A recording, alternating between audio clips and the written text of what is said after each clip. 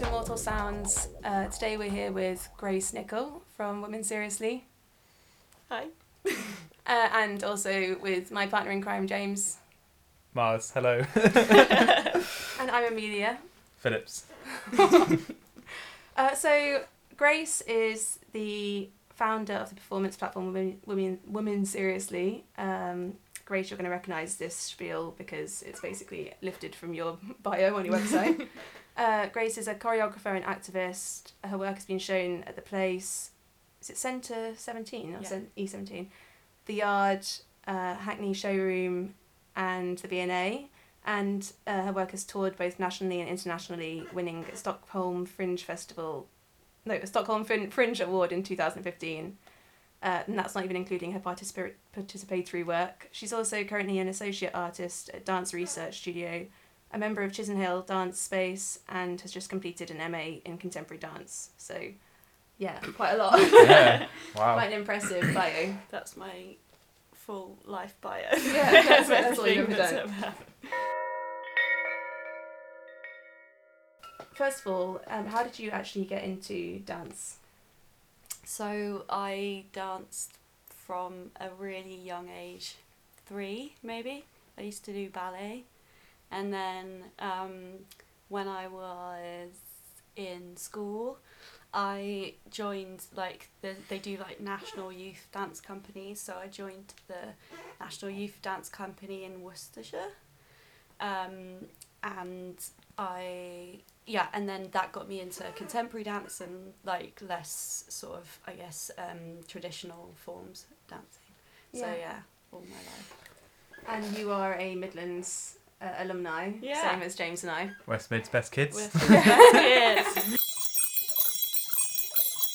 What made you choose contemporary dance, having been classically trained in different forms of dance? Well, I mean, I only did ballet from a little bit when I was younger.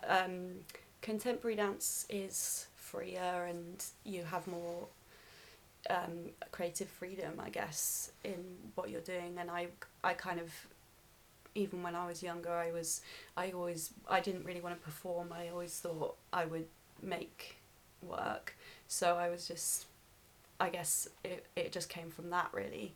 I don't think it was so much a choice, it just sort of happened. Yeah. Well.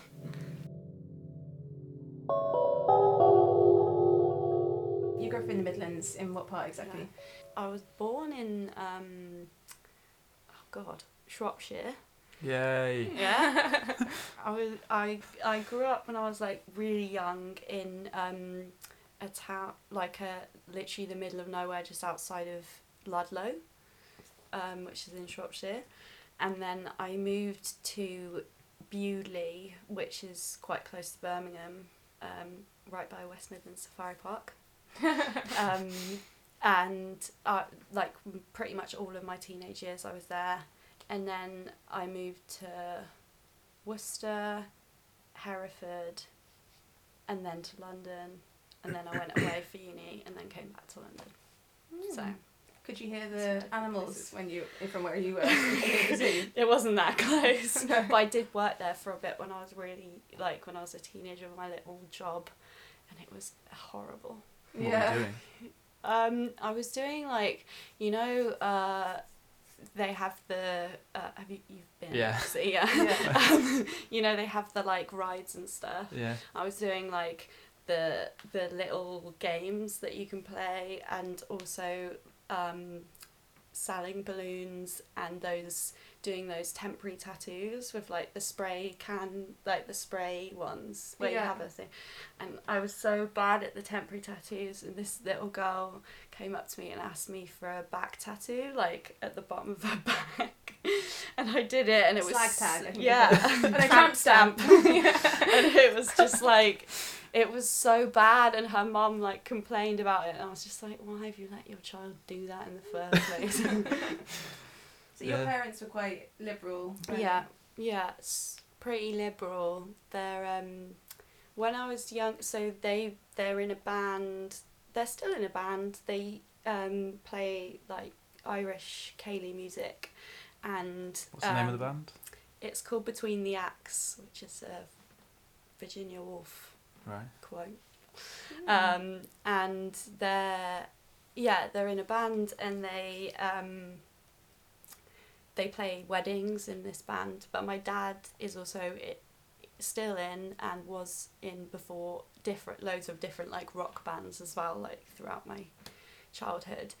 And in our first house, it was in the middle of nowhere, and basically there was like a row of 3 houses. We lived in one of them, and our neighbour had a field, and they used to have their own it was kind of like a festival, but they didn't sell tickets to it. And so my dad would do book bands, and they would build they built like a stage, and they had basically one of the nights, the first night, everyone like had a massive bonfire, and everyone would bring some food and like have this huge marquee and just like put the food out, and everyone would like eat. And then the second night there'd be like bands and then a disco. Oh. And we would all camp. That's how you got into music. Yeah, and that's how I got into liking music. I think Shropshire's and West Midlands is pretty good for folk. Yeah. Because there's like Yeah. it's the Shrewsbury It Folk is, yeah. Festival I this mean, weekend. these weren't. Yeah. This wasn't really folk music. It was more just like rock bands that my dad knew, Okay.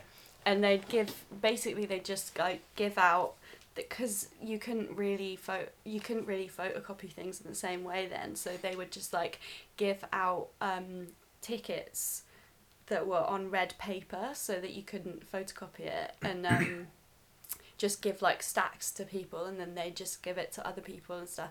But it ended up just getting so big, and they had How big is that? like I have hundreds, no or- idea. Hundreds. Yeah. Wow. And we had the police come, and I can't remember. There's like a story about I think it was the like chief of the police station or something. Basically, they came and they said, "Oh, you can't do like this is too loud," kind of thing. And my dad was like, "Oh, sorry, like turn it down, but do you want to come in?" And he came, and then we had like a helicopter come over, and then more police turn up, and they were like, "Oh, we're gonna get the chief of police," or whatever it's called. I don't know. That's an American thing. Constable. Yeah. Yeah, That's and another word. they were like, "He's here." He's playing bass. That's so funny. Yeah, mate. So what can you remember from growing up in terms of sound? Like what's from your younger years? What kind of sounds were present? Yeah, so I guess like there's a lot of like really natural sounds, and obviously my parents' music, which, you know, when they would play, they had 3 children, and also 3 of us under the age of 5 at one point, so they would have to take us with them basically most of the time. So my mum had this you know those scarves where you like have your baby like tied on to you, and so she'd just like play with us on her, and then if we got too tired, She was playing what? So she plays the congas. Wow. And like And you're in there. different like drums and stuff in the band. So yeah, she's got like loads of different drums, and so she was like playing, and then if we got too tired, she would just put us in the guitar cases to sleep behind the speaker. But we slept through it. I don't know. Do you play music yourself? I used to. I mean, I used to play violin, and guitar, and I started learning to play an auto harp, but I haven't for a good few years. I think I can still read music. So music was a big part of your background. Yeah, Yeah. I would say so. And I guess like if I'm making work that has music in, which is pretty much a lot of the time, it's very important to the work that I make. So I do like a lot of collaborating with this guy called Wilf Petherbridge, and he is an insane multi-instrumentalist. Like he can play everything really, really well. That's so annoying. Yeah. Was playing the one at the place? Yeah. Yeah. Oh yeah, you saw him. Yeah. Yeah. But yeah, I can Vouch for him. definitely. Yeah, he was really talented. Yeah. Does he play live at your events? Yeah, not always, but the piece of work that I'm actually working on this week is he plays for it, and because we lived together at uni, and so we've been working together like on and off since then. I guess that might lead us on to the first sound, which we Yeah. heard a bit of prior to starting to record, which was a CD of your parents' music. Yeah. The one that I want you to hear is called None 250 to Vigo, and it's by Angus Grant.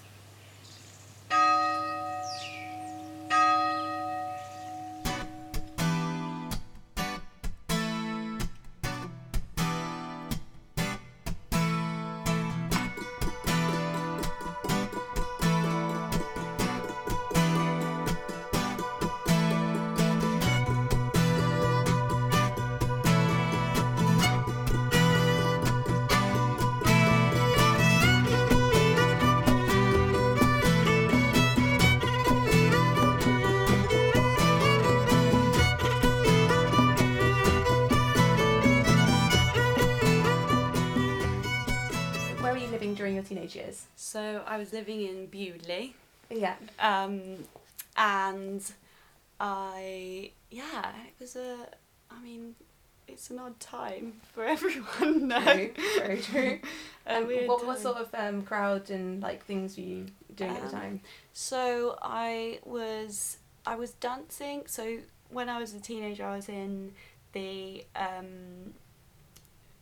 Worcestershire County Youth dance company. Sounds very cool. Yeah, it was super cool. And I was, and that's where I met one of my teachers. Her name was Rachel Alexander, and she led the company, but she also taught me at sixth form. She was really, I think, like, looking back, I can see how sort of pivotal she was in my kind of politics, I guess. Yeah. Because she was so she was really strong, and she had like very definite morals, I guess, and she was very feminist, and she was like vegan before it was cool and Yeah. stuff. She would like come in wearing like sandals made out of tyres and stuff, and all the dance girls would be like, what the hell? And I remember- Was she like an older woman, or was she? No, she she was younger? quite young. Yeah. Yeah, I mean, I have no idea how old she is, but I reckon she must have been probably in her 30s then. But yeah, she was very cool, and I remember one time she told off one of the, because you know there's like the dance people who end up doing the commercial stuff, and then there's like the dance people that end up doing the weird stuff. Yeah. So you're one of the weirdos. Yeah. Obviously. Real freaks. Freaks. But yeah, I remember this one time, one of the dance girls brought in some popcorn chicken or something, and she she literally just like spoke to her about it for like 10 minutes about how bad it was. She was like, why are you eating that? What, in front of everyone? Yeah. Wow. Yeah, God. I love that. Do you reckon that's she changed the brilliant. girl's Yeah. mind? No, absolutely not. Slapped it out of the mouth. Yeah. Just, Yeah. what are you doing? Yeah. But I love that. I mean, Yeah. she was someone that could. This dance girl was someone that could definitely take it. Like, so it's fine. Yeah. I feel like all dancers could probably. I feel like dance, you have to have a thick skin. Right? Oh yeah, absolutely. I mean, the amount of stuff you don't get. Like, Yeah. you just have to be like. You just have to keep trying. It's kind of like the people who can stay in it the longest become the successful people. More of an endurance thing. Yeah. Wow. You just the thing that I do is I just like, if I have to apply for something, I'll literally just apply for it and just try and forget that I've done it. Mm. I'll just be like, okay, apply. I won't look at when we'll find out. I'll just apply for it. When you go for everything. auditions, do you have to are you in the room with other people auditioning at the time, or are they usually on a single, like, individual basis? The way that, so I don't really audition because I'm not a performer, so so a lot of the stuff that I do is written applications, but the kind of traditional audition setting is normally that you would go in and there'd be like probably a very big group of people because there aren't loads of jobs, and you'd like have numbers, or they'd have a photo of you next to you with your name, and you just do stuff, and usually it's super brutal. They'll just cut people. They'll be like cutting points throughout the day, and they'll just call numbers. God. And then you have to brutal. leave. So as a teenager, that's quite...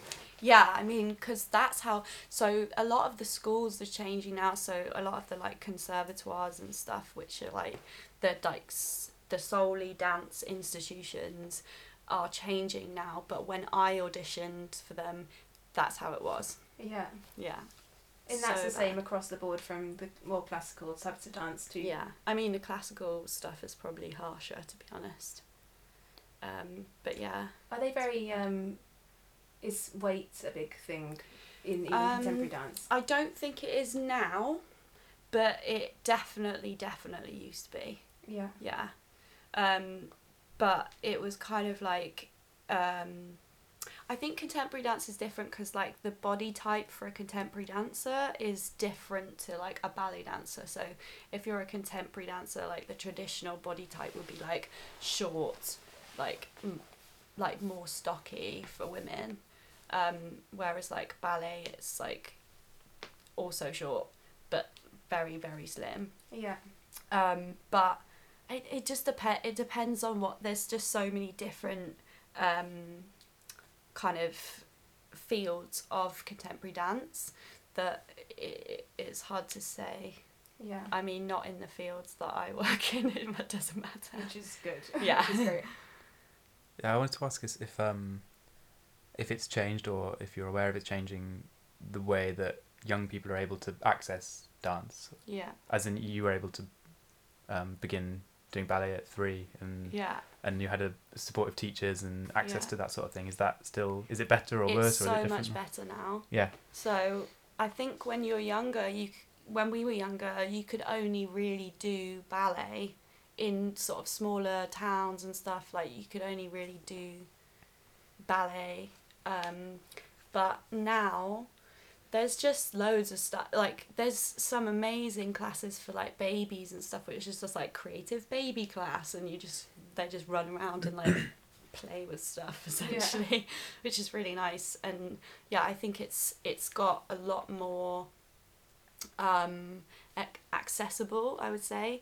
The only thing that I don't really like is that they do boys only classes. And I kind of see it from a certain perspective of the thing of like, oh, boys don't dance, or they don't like it, or they think it's like for girls or whatever.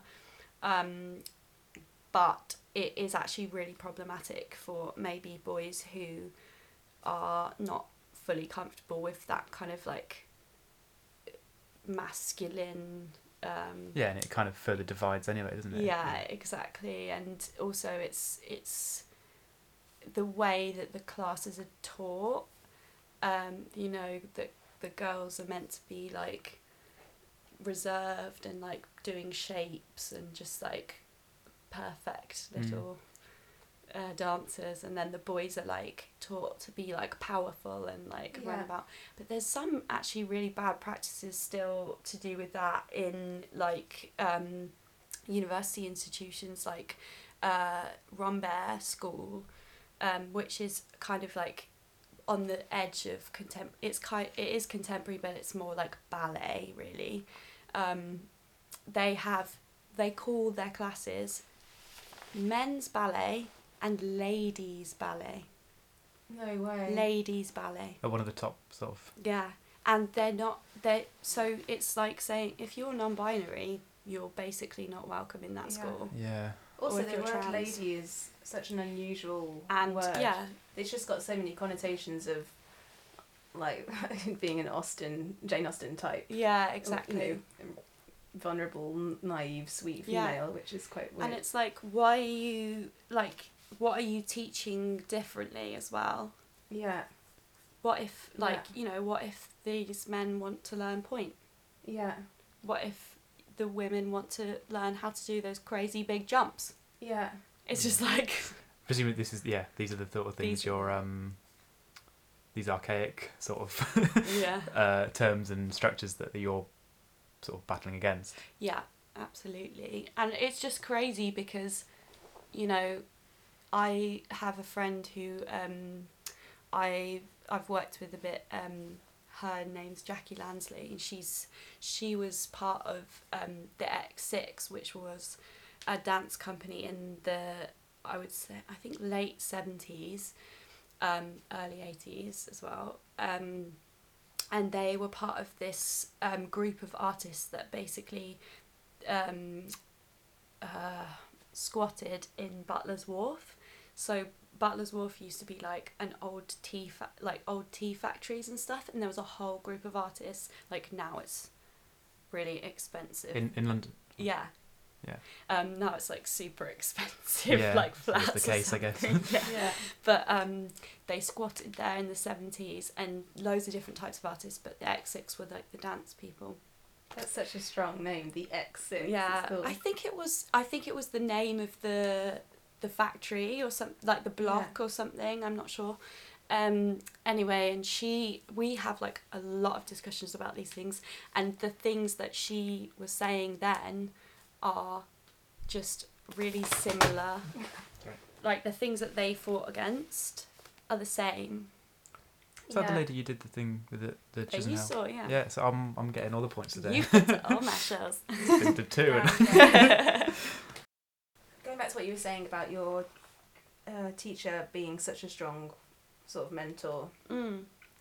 doing something like Women Seriously, which I think it's really visible and has like such a kind of strong impact on dance culture, as I'm sure that there's lots of other things today that are doing similar things. But were you aware of anything when you were younger that was doing something like that? You know, did you see anything around that you could take inspiration from, and just women or people in general who you felt like they're doing what I want to be doing?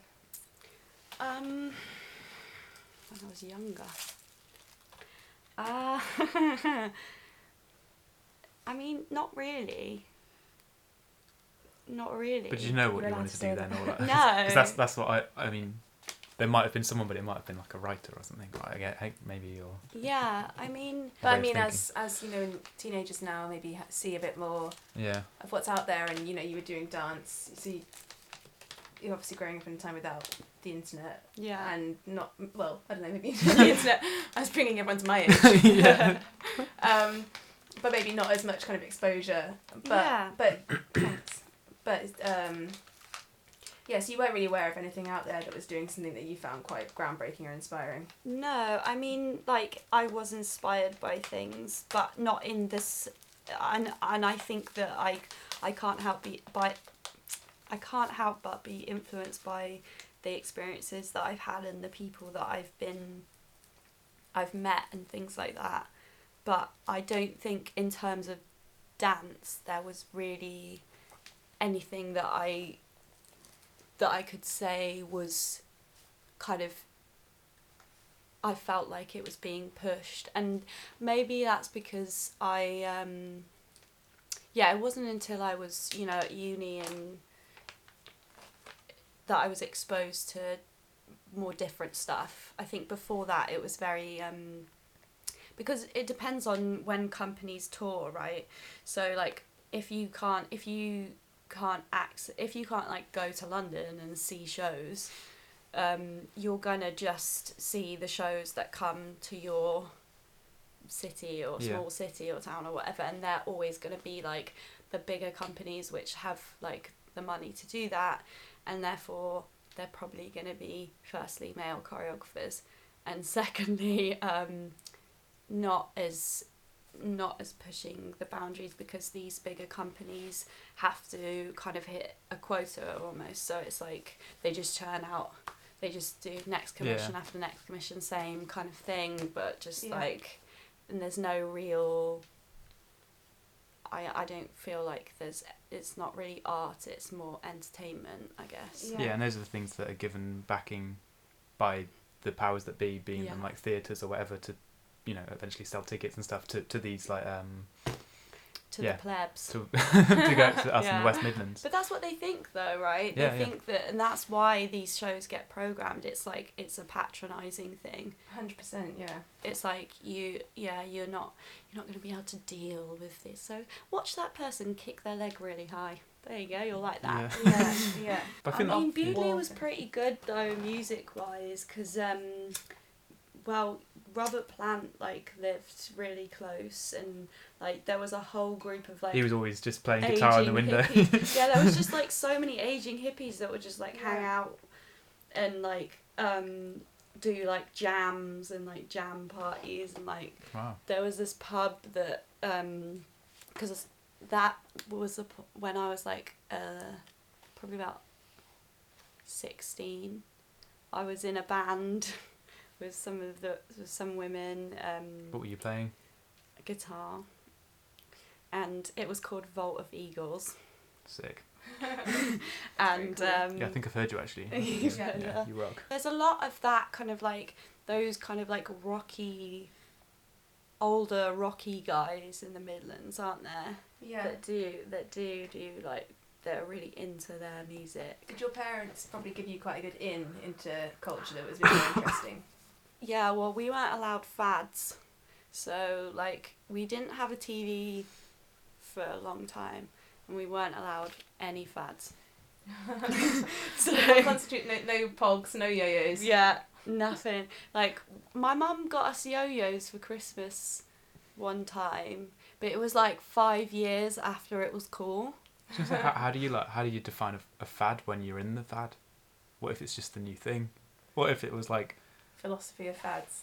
I think you know. Yeah, like, I guess you know. When you're at school, everyone's got it. Yeah.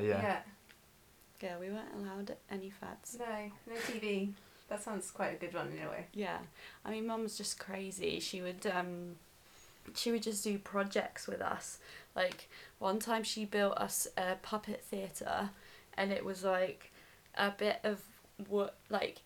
It feels like it was like massive, but I was really young, so it was big enough for us as children to have our hands in the like whole bit, and then it'd be like above us. Yeah. And it was like a bit of wood that was like curved like that, and then 2 doors, so it like stood up on its own like next to us.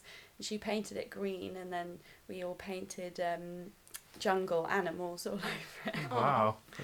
Is it Safari Park. still Animal. about? I don't know. I think they got rid of it. Wow. And what you were saying before about male choreographers, I read in an interview that you pointed out the discrepancies between male and female choreographers. Yeah. I think I said that wrong. Male and female choreographers. So you said at Sadler's Wells, of 17 associates, there are only 5 females. Yeah. Is that right? Yeah, I'm not sure if they've changed that now, but I think that they haven't. So. What sort of effect does that have on the dance? So obviously, like, if you're getting a perspective that is from, I think that it's difficult, isn't it? Because if you're getting a perspective that is just like from one gender, that is ruling out a whole other bunch of people's experiences. Yeah. And I think that that's really damaging. I also think that it all feeds into the narrative around devaluing women's work in any context. So it makes things less interesting, and it's also it's also damaging. Yeah, it's also damaging in a wider way, because if you tell one person's or one type of person's story, which is generally like white men, Yeah. then that is damaging culturally because you're only listening to a certain perspective. And for the children or the young people growing up in Bewdley that only get access to it every now and then via the local theatre, then that's all they see as well. So Exactly. it just kind of creates the feedback loop or whatever. Exactly.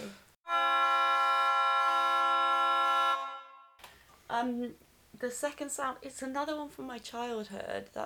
Is that okay? Yeah. That's fine. Okay. We'll allow it this time.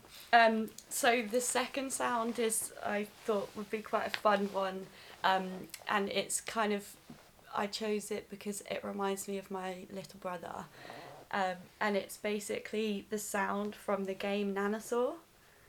I don't know what that is. Yeah. And Explain. it's like, it's basically this computer game that's like a dinosaur. You're a dinosaur and you have a jetpack and you have to go around shooting other dinosaurs and stealing their eggs. Yeah. But the Uh-huh. sounds on it, they're so 90s and they're amazing. Yeah. There's music in the background, but there's also like, there's a sound of when you're jumping that's like boing boing. There's like a weird like high pitched whistly kind of noise that is like when you're in this force field Yeah. and no one can get you, and it's like it's just, the sounds are great and it reminds me of my brother. What console was it on? It was just it was a computer game. Yeah. So yeah. Yeah, those sounds are pretty.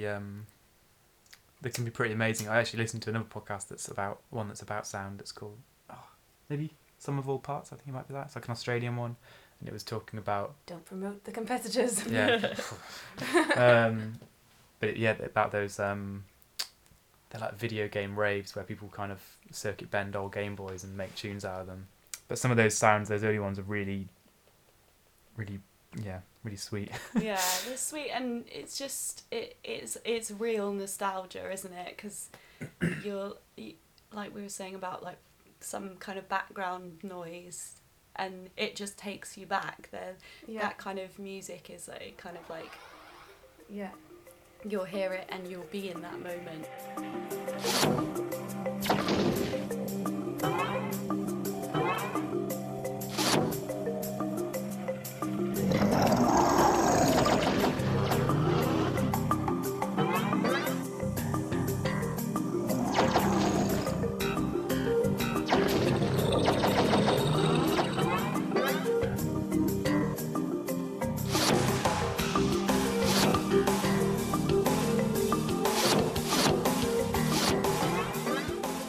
Having such a sort of intense relationship with Wolf, the guy who's doing a lot of the music, that the like distance between your mindsets is narrowing. Yeah. Yeah. And also, I think that's you know, it's really apparent watching it. Oh, good. Yeah, I mean, also someone said to me, I was watching Wilf in that bit of your piece, and I was like, and they were like, is that bad? And I was like, I put him in the middle Yeah, of the I was going to space. say he's quite yeah. That is choreographed. Like, Yeah. Like, I That know is- he would have been backstage, but there's just no room. yeah, there's just no space for him to be in the corner. Yeah. Yeah, I mean, yeah, it's super important to me because I think if you have someone on stage, this is what I don't get, like when people just have their musicians. If you have live music, that's another performer, right? Mm. And Wilf is an amazing performer. Yeah. And it's part of it. You can't just pretend they're not there. So yeah, it's part of the choreography to me. And you know, like choreography doesn't have to be. It's not just movement. Like you can choreograph anything. You can choreograph with objects. Yeah. Yeah. Like you can choreograph with, I don't know, like water.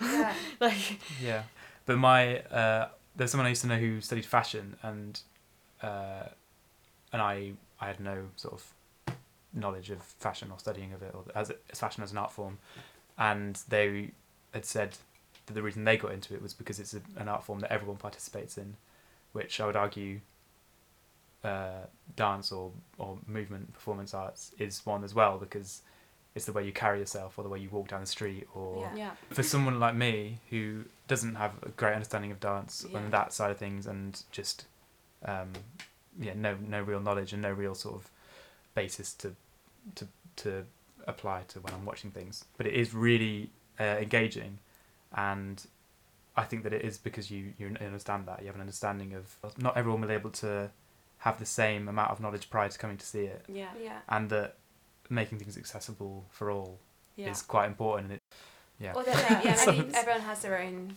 takeaway from something. Like, I think that, for example, someone like Nick Knight with Show Studio, he sort of choreographs clothing to a certain extent, and a lot of his images or his films, the material is highly choreographed. Yeah, which I suppose maybe every choreographer probably has to consider that, especially in, what was the last piece you did at the beginning of the year, at the V&A? Oh, with the pink fabric, Yeah. How does that come into what you're doing? Like, do you have to really consider that when you're starting out? Yeah, so if you're using material, you would work with it the same. So you would, you work with it like another thing within the space. Yeah. Another thing to be choreographed, I guess. Yeah. And I work with material a lot. It's super different materials a lot. Super important to me, and I quite like this thing of the kind of, I guess, the liveness of material, and how you can give it even more of a sense of liveness when it's with a body. Yeah. And that's really an integral part of the way that I work with materials, and you will see that if you come on the 31st. But I guess a sense of chaos as well, because it's something you can't control. I mean, you can control it to an extent, but because there was the curtain. But can you really control other people's, the dancers' bodies? No. You can't either. No. So. Would you ever do a performance without any performers and just with objects? I have done not so much in public, but I've done a few tests with just placing objects in spaces and things like that. And I saw this amazing piece when because I lived in Berlin for a bit after uni, and there was a piece by this woman called Ava Meyer Keller, and it's called Death is Certain, and she basically it's just 2 tables in a room, and on one of the tables there are loads and loads of different household objects, and on the other table there's nothing. And then she has a little piece of paper with strawberries all along, and she just came in and she said, okay, I'm going to do this thing. And she just goes over to this list, reads the list, goes over, takes 2 objects, and then just destroys the strawberries one by one and puts them on the other table. That sounds amazing. There's some really quick stuff, but there's some just super elaborate things. She has this plastic cup and she puts loads of pins into it, and then she puts the strawberry in the cup and just shakes it up and then just puts it down. And then she has another one where she has 2 wires that are plugged in but open wires, and she puts them into the strawberry and then tears it on, and it's and she has this another one where she makes a boat out of paper and then gets a bucket, fills it full of water, puts the thing, plugs in a hairdryer and just blows it until it capsizes. And it's just, it is probably one of my favourite things I've ever seen. It is brilliant. And she just goes through it really methodically as well. And obviously that's choreographed movement. Yeah, that sounds wicked. It's really good. One of the things that I really like about what you do is that mix of kind of referencing past artworks or past culture, but bringing a sense of contemporary culture or politics. Not so it has an agenda, but just so it feels really current. Yeah. And it has sort of something to say. Yeah. But it still refers back to something that's gone before. Is that an intentional process? Yeah, so a lot of, well, I don't think that anything is really original. I don't think you can actually ever make something fully original, because you're going to be influenced by everything around you and things that you see and experience. But particularly with the V&A piece, one of the one that was it's called I Only Laugh to Keep from Weeping, which I then developed into a stage piece, which you saw. It was drawing from sort of Baroque imagery and ideas of camp and how that's changed over time, and also this thing of seeing bodies which, like, so Valerie and Jose do not have the kinds of bodies that you would necessarily see in these like historic artworks, because you usually would see like white people or upper classes and things like that, and so it's like questioning this thing of like, what does it mean to see these particular bodies perform this movement, which is steeped in tradition and steeped in possibly, well, definitely racism and things like that. Yeah. So yeah, I mean, that particular one is like super conscious of bringing that imagery into the modern times, I guess. Do you feel that you have, like, does any anger and frustration kind of come into the work? Like, do you feel like that's an important part of your work, or do you just kind of, do you come to it from quite like an emotional place and then just start from there and see what happens? No, I think that definitely emotion comes into it. I guess it depends. I guess it depends. It's difficult, isn't it? Because like, I think that the good thing about being an independent artist and not having to answer to these higher powers and stuff. So you can kind of make the work that you want to make, but it's not as supported, so it makes it very difficult to make the work that you want to make. Whereas if you are being supported by these institutions and things like that, then you have to potentially adhere to certain ways in which they expect you to make your work, or what they expect you to make your work about or not about. And that still happens a lot now. There's still not the space to... Yeah, I don't know which way round it is really. I feel like some people get support and then just continue to do the same thing because they know that it got them support in the first place. Yeah. So I don't know whether it's like which came first really. Like, is it the institutions that are imposing these types of work? Yeah. Or is it the people that are being supported that are just going to make this type of work anyway? Yeah. And then they're part of that kind of capitalist machine where they just want to get the next job. And commission after commission, resource after resource, and then they're just making the same thing over and over again. So Grace, what's the third sound that you've brought with you today? So the third sound is Stravinsky's Rite of Spring.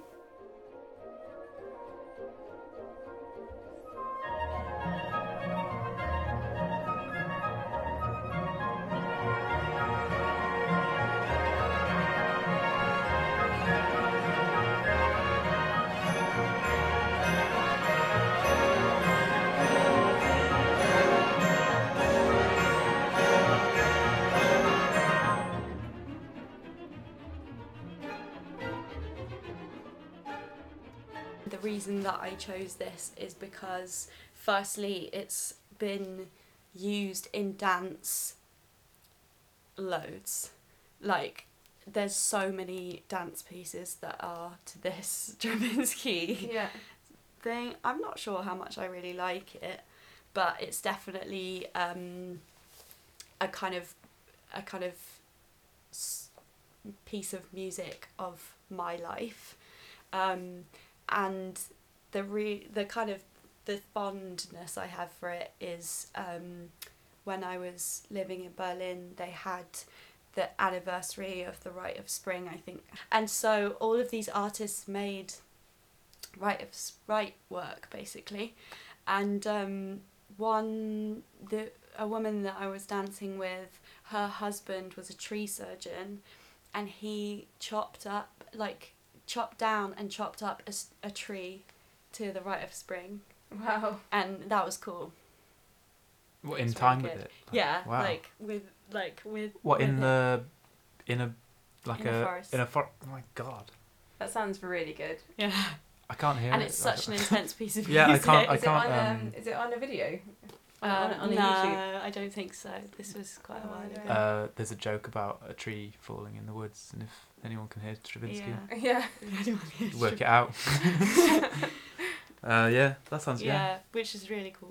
So that's why I am fond of this piece of music, even though I don't know if I really like it. But it's one that's like has always been used in dance. Yeah, I mean,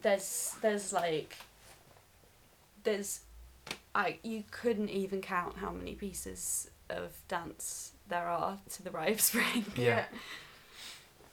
Yeah, I'm like an amen break in Jungle or something, or like a certain drum loop that everyone uses in rap or something. I feel like Yeah. oh, you have to have done that. Is it like a Yeah. passage or something? Yeah, it's like when you're big in the game, you do Rite of Spring. Yeah. Did you do a piece to it? No, No? Okay. obviously I'm not big in the game yet. Oh, well. Yeah.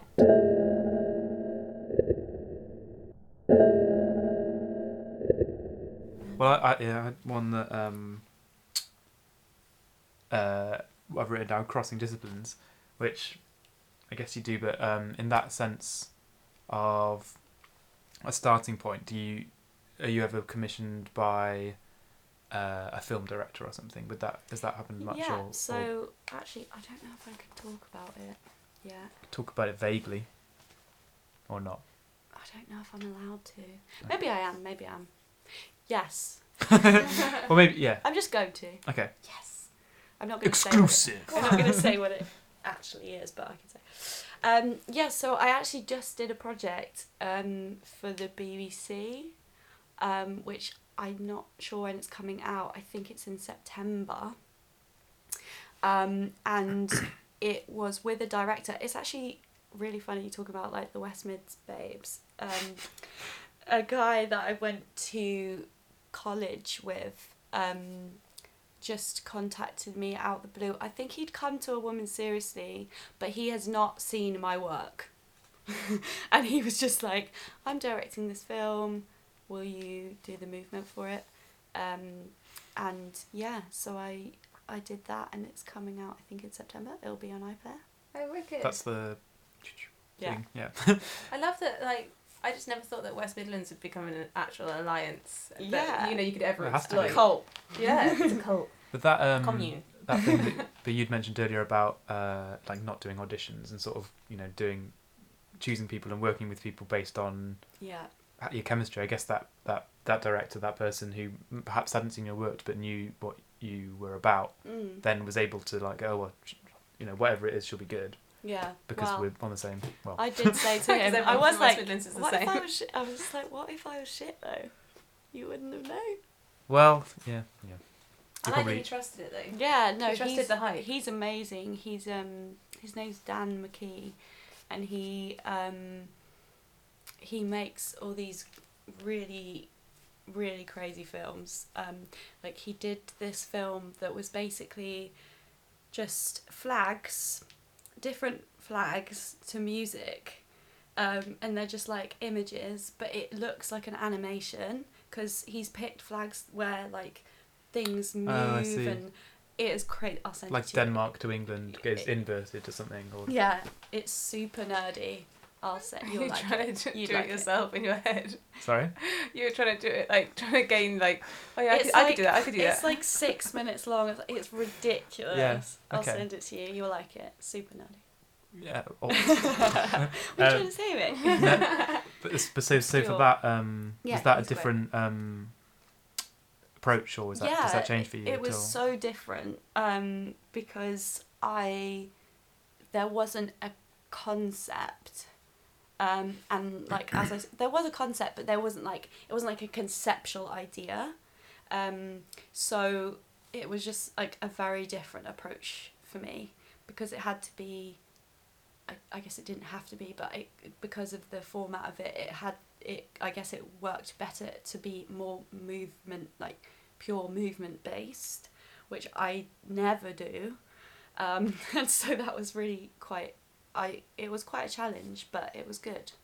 I had fun. One of the things I wanted to know was, when you're making choreography, when you're choreographing, how do you've obviously got a strong impression on how you want to sort of break down conventions of how people are seen and give different sorts of people and their identities a chance to shine through.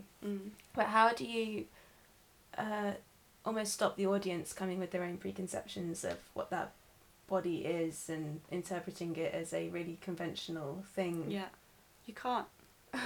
That's so rubbish though, isn't it? Yeah, you can't. You have to just be like, you have to hope that you've done enough to give them a semblance of what you're trying to say, but you can't. Yeah. But then, when they come back next time, they'll have a different. And yeah. Then they keep coming back and keep seeing more things, Yeah. and hopefully, over time. Yeah, exactly. It's just that thing of certain people, men and women, coming to see, say, a half-dressed woman will just always have an impression of that as like a sexualized object, and what did you tell me? Yeah. You can't. It's like any piece of art though, right? You have to be okay with, once you put it out, that's it, you give it away. Yeah. And like I might go and see a painting, and you might go and see a painting, and we might have a different idea. Yeah. And it's not necessarily like always that it would be that it's somebody, it's like a bad thing, like it's somebody who's like seeing a naked body and seeing it as sexualized in a disgusting way. Yeah. It could be that it's just that I have a different experience to you, so I will read it differently, which is what you were saying earlier about it being like you don't know what people's experience is before they come and watch it, and you don't know who's going to come and watch it, so you have to, I guess you have to give it away. Yeah. Which is really tough. It is actually tough. But yeah, this is the problem for people doing left field weird odd things that like any piece of art. Exactly, that's what I mean. Like you'll go and I don't know, just it's anything that's slightly diverted from the norm, which is either, I mean, such a majority of people will just hear music via Radio 1, and that's fine, but that's such a small thing of what's really going on. And similarly with like what you think dance is like what I thought. But also you don't know if someone's got a foot fetish or a... Exactly, and like just like the simplest thing of it could be that there's like a really happy song that most people would find happy, but you heard it played at a funeral. Yeah. And so every time you hear that song, you feel sad. Do you still expose yourself to a lot of new artists? And I try and go and see as much stuff as I can as well. Yeah. But that's also difficult because money. Yeah. Yeah, where would you recommend for where it's good to go and see new interesting things? New interesting work. I would say Chisenhale Dance. They have a lot of really interesting programming. It's a beautiful space as well, the gallery as well. It's really, really nice there. Chisenhale, Ugly Duck has a lot of good performance, not just dance. Where else? I mean, a lot of clubs and places like that do. Grow in Tottenham has a lot of performance that's really great. My friend Claudia is the artist in residence there, but they have a lot, and her work is amazing. But they have a lot of different performance, like club nights with performances or like clubbing, and then the Yard. Yeah. Yeah. Yeah, you've been doing stuff at the Yard for some time. Yeah. It's really good there, isn't it? It's really good there, and like the Yard is good in terms of like what I was saying before about like London theatres not necessarily having the provision to do more obscure things, but the Yard, obviously the floor is concrete, so you can't necessarily do really dancey dance there, but you can do a lot more than if you were like on a dance floor.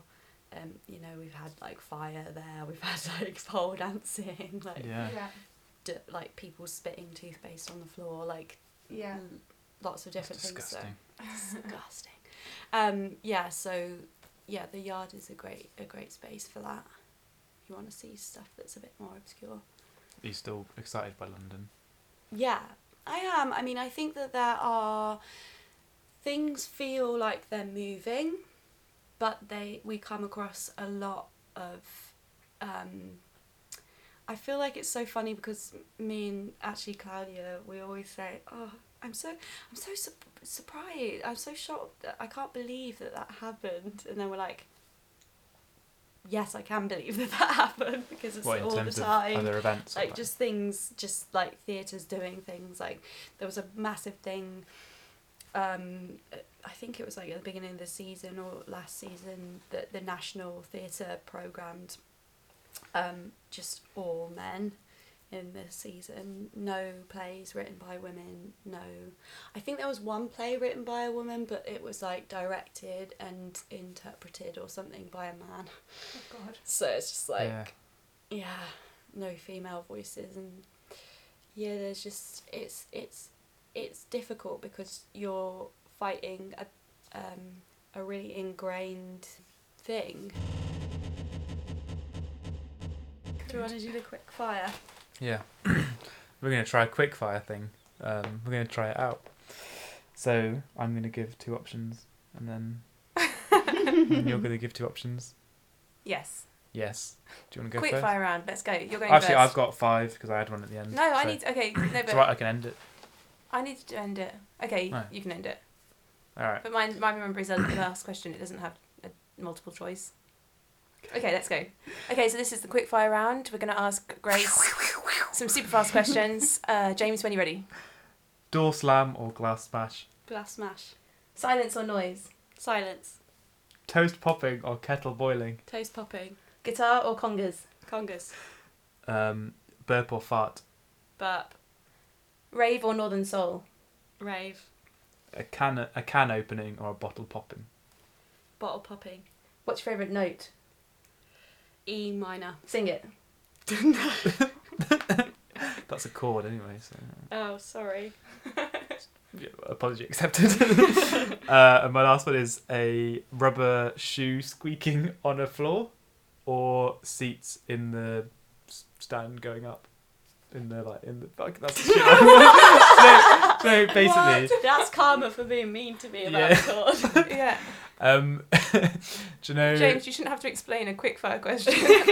But I thought that was a really good sound, as the one that's like a squeaking on like a hall I feel floor. like I can't be objective now because you've just told me what the good sound was. Yeah. Yeah. So as the last part of our podcast, we always do a... Hold on, have I missed loads it's of... like always. We always... Every single time. You have to So, say you know, always. 2 times. We have done our... What's your worst sound? What sound can you not handle hearing? Like, I don't know. Oh. I would say a burp. When you just Yeah. said you chose that over a fart though. I know, but I don't like either. But a burp does make me feel a bit sick. I was just confused by the fast. Yes, I don't know if quickfire is gonna. Well, maybe we. I like a quick fire. Yeah, okay. Yeah. But the thing is about well, I guess we're gonna get a bit disgusting. But when you're like hungover and you do a really good burp, I feel a lot better afterwards sometimes. Yeah, but would you want to hear somebody else's? It's true. Yeah. No, it's so gross. Yeah. Anything Well, there's no else you don't arguments like the there. sound of? I don't like the sound of the word moist. That's a classic. Yeah. Almost a new classic. That's Yeah. predictable. But is that because of the word has connotations of the sort of like the not just the sound of the word, Yeah. but the Word like of the sound. squelchy, like moss or Yeah. something, or like I don't know. Grace? Yeah, I think so. Please continue. I Elaborate. think so. I'm trying to think what sound I don't like. I guess like any kind of like alarm. Yeah. Mm. What's your favourite sound? What springs to mind of something that you'd love to hear? Waves. Ugh. I know, but like they're all. It's hard to think on the spot of like. Yeah. Yeah. Yes. There was actually I listened to a podcast that was talking about sound as like hospitals have so many alarms going off all the time that you get Desensitized. desensitized to it. So you might hear, or like if you're a nurse or something, you might hear an alarm but not really know that it's meant to be like it's a really important thing that you're hearing. Yeah. And so what they did in one hospital was having all the alarms that are kind of monitoring things, but when it's okay, they're all in tune with each other. So it kind of plays this melodic to some extent rhythm when it's beeping your heart or your like I don't know brain energy or something. And then when it goes wrong, it goes discordant and it's a bit weird. Wow. So maybe Oh, alarms that's in that quite sense would be a bit if they were melodious, you I might. feel like if it just said something like, "This is an emergency, get out of the building." Or Yeah. just a different type of alarm, like different sound. Yeah. I think we said as well like the one of the most annoying things about sound is just when it's too loud, and like Yeah. alarms in like car alarms, and it's just they're way too loud. They're way Yeah. too loud. When it's loud, and when it depends on what you're trying to do as well. Like, because like if you go to a gig, you want it to be loud. Yeah, So Yeah. yeah. you want it to be loud. Yeah. But when if it's an alarm, it's annoying. Yeah. It's context. That's very true. Very It's all profound. about the context. It's Wow. all about the context. Say Should that. we do our track of the week, month? Podcast. Yeah. Yes, I've got one. Have you, Grace? Do you have a track that you'd like to recommend? We didn't ask you to bring one. I don't think so. It's fine if not. No. Sorry. Well. I didn't prepare one, but I think I might just use one from that latest Whitey show. No, I think I will recommend Dolly Parton, Travelling Man. Yeah, because it's just great.